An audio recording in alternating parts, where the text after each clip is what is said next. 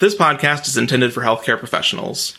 The information presented is for general educational purposes only and should not be used as professional medical advice or for the diagnosis or treatment of medical conditions. The views and opinions expressed do not represent the views and opinions of our employer or any affiliated institution. Expressed opinions are based on scientific facts under certain conditions and subject to certain assumptions and should not be used or relied upon for any other purpose, including but not limited to the diagnosis or treatment of medical conditions or in any legal proceeding. Full terms and conditions can be found at portablepeds.com. And now on to the episode.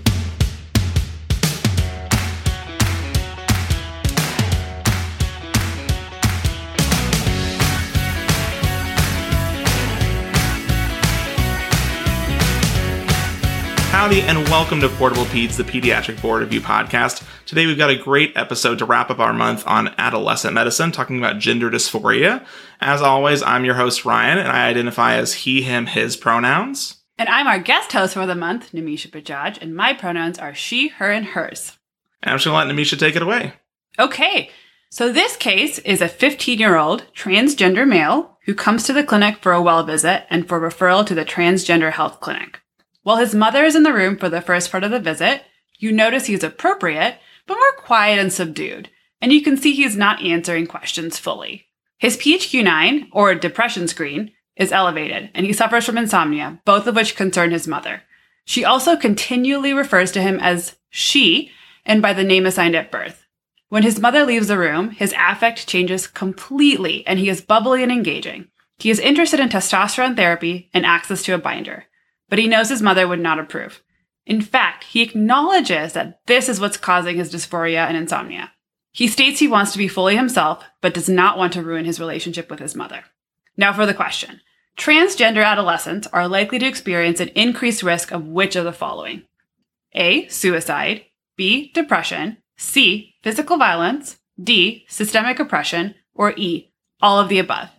We'll give you a few seconds to pause the podcast, peruse the question and the answer choices, and we'll see you in a bit.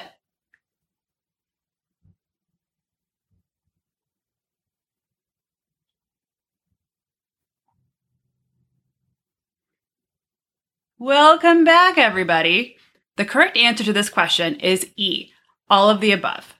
For this episode, we're not going to go through the answer choices individually like we typically do, but just go into transgender healthcare in general.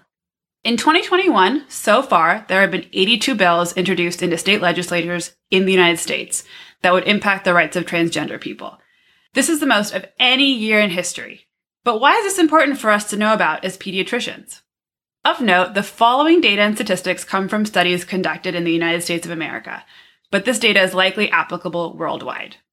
Approximately 0.7% of adolescents in the United States identify as transgender, amounting to about 150,000 people. Many of us will see these patients in our practices, and we need to be able to provide them with adequate care. However, among all transgender and gender nonconforming participants of a 2018 National Transgender Discrimination Survey, 24% of participants said they experienced discrimination and denial of treatment in doctors' offices or hospitals, 13% in emergency rooms, 11% in mental health clinics, and 5% for emergency medical services. They also reported harassment and being disrespected in these locations.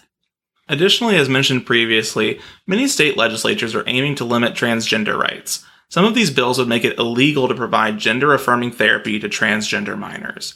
The motivation for this is that children can have a fluid gender identity, and they do not want to allow irreversible harm from therapy in case they change their mind. However, many children establish their gender identity by the time they're 4 years old. Importantly, increased risk of adverse health outcomes is not due to the gender dysphoria or fluidity itself, but due to the discrimination these youth face at home, at school, and in society, including by healthcare professionals. In fact, in one study, the risk of suicide attempt among transgender youth was 4% when patients were accepted by their parents, but up to 60% when they were not. They also had increased chance of risky behavior, including prostitution, homelessness, drug and alcohol abuse, and use of illegally obtained hormones if they did not experience family acceptance. The U.S. Transgender Survey showed that among nearly 28,000 respondents, of those that were out as or perceived to be transgender between kindergarten and 8th grade, 54% were verbally harassed, 24% were physically assaulted, 13% were sexually assaulted, and 17% left school because of mistreatment. Remember that these are school-aged children who are treated like this. A 2015 survey by GLSEN, the Gay, Lesbian, and Straight Education Network, found that 43% of children who identified as LGBTQ felt unsafe at school because of their gender expression, but only 6% of schools had policies to support youth who identified as transgender, and 11% of schools had anti-bullying policies that protected for gender expression. 1 in 5 students reported being hindered from forming or participating in a club to support lesbian, gay, bisexual, or transgender students, even though these clubs are associated with increased feelings of safety and lower levels of victimization. So what do?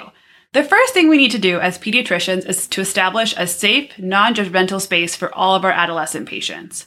The patient in this case was only able to adequately express his concerns when his mother was not in the room. Additionally, we need to respect our patients by using their chosen pronouns. It seems trivial, but helps to build trust and improve the patient-provider relationship. More importantly, it is also a way of acknowledging the adolescent's humanity. Unfortunately for this patient, he would require parental consent for gender-affirming treatment, including testosterone and menstrual suppression, and eventually surgery if that is what he decided that he wants. In some states with these new laws, he would be unable to receive any treatment at all, even with parental approval, until he turns 18. And as we talked about, this can lead to higher risk of suicide, depression, physical violence, systemic oppression, and other risky behaviors. This is a complicated issue, but it's important to remember that these are children who deserve care and dignity. Allowing them to live a life within their gender includes providing gender-affirming care, using their pronouns, helping them participate in support groups, improving medical education, and destigmatization of transgender individuals and gender nonconformity. All of these interventions have been shown to decrease the rate of depression, suicidality, and high-risk behavior, and improve health outcomes. And that is what we want for all of our teenagers. Well, that was an excellent talk, Namisha. Thanks so much for your help this month. We have one more episode next week where we talk about a review from the entire month as a whole. Also, we talked about a lot of United States things today, and we want to thank our worldwide audience, especially our folks out in Australia, France, the UK, the Philippines, and Israel.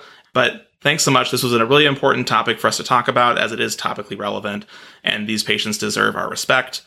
Thanks so much again, Namisha, for composing all 4 of the cases you guys have seen this month, and we'll see you next week. Thanks for having me, guys.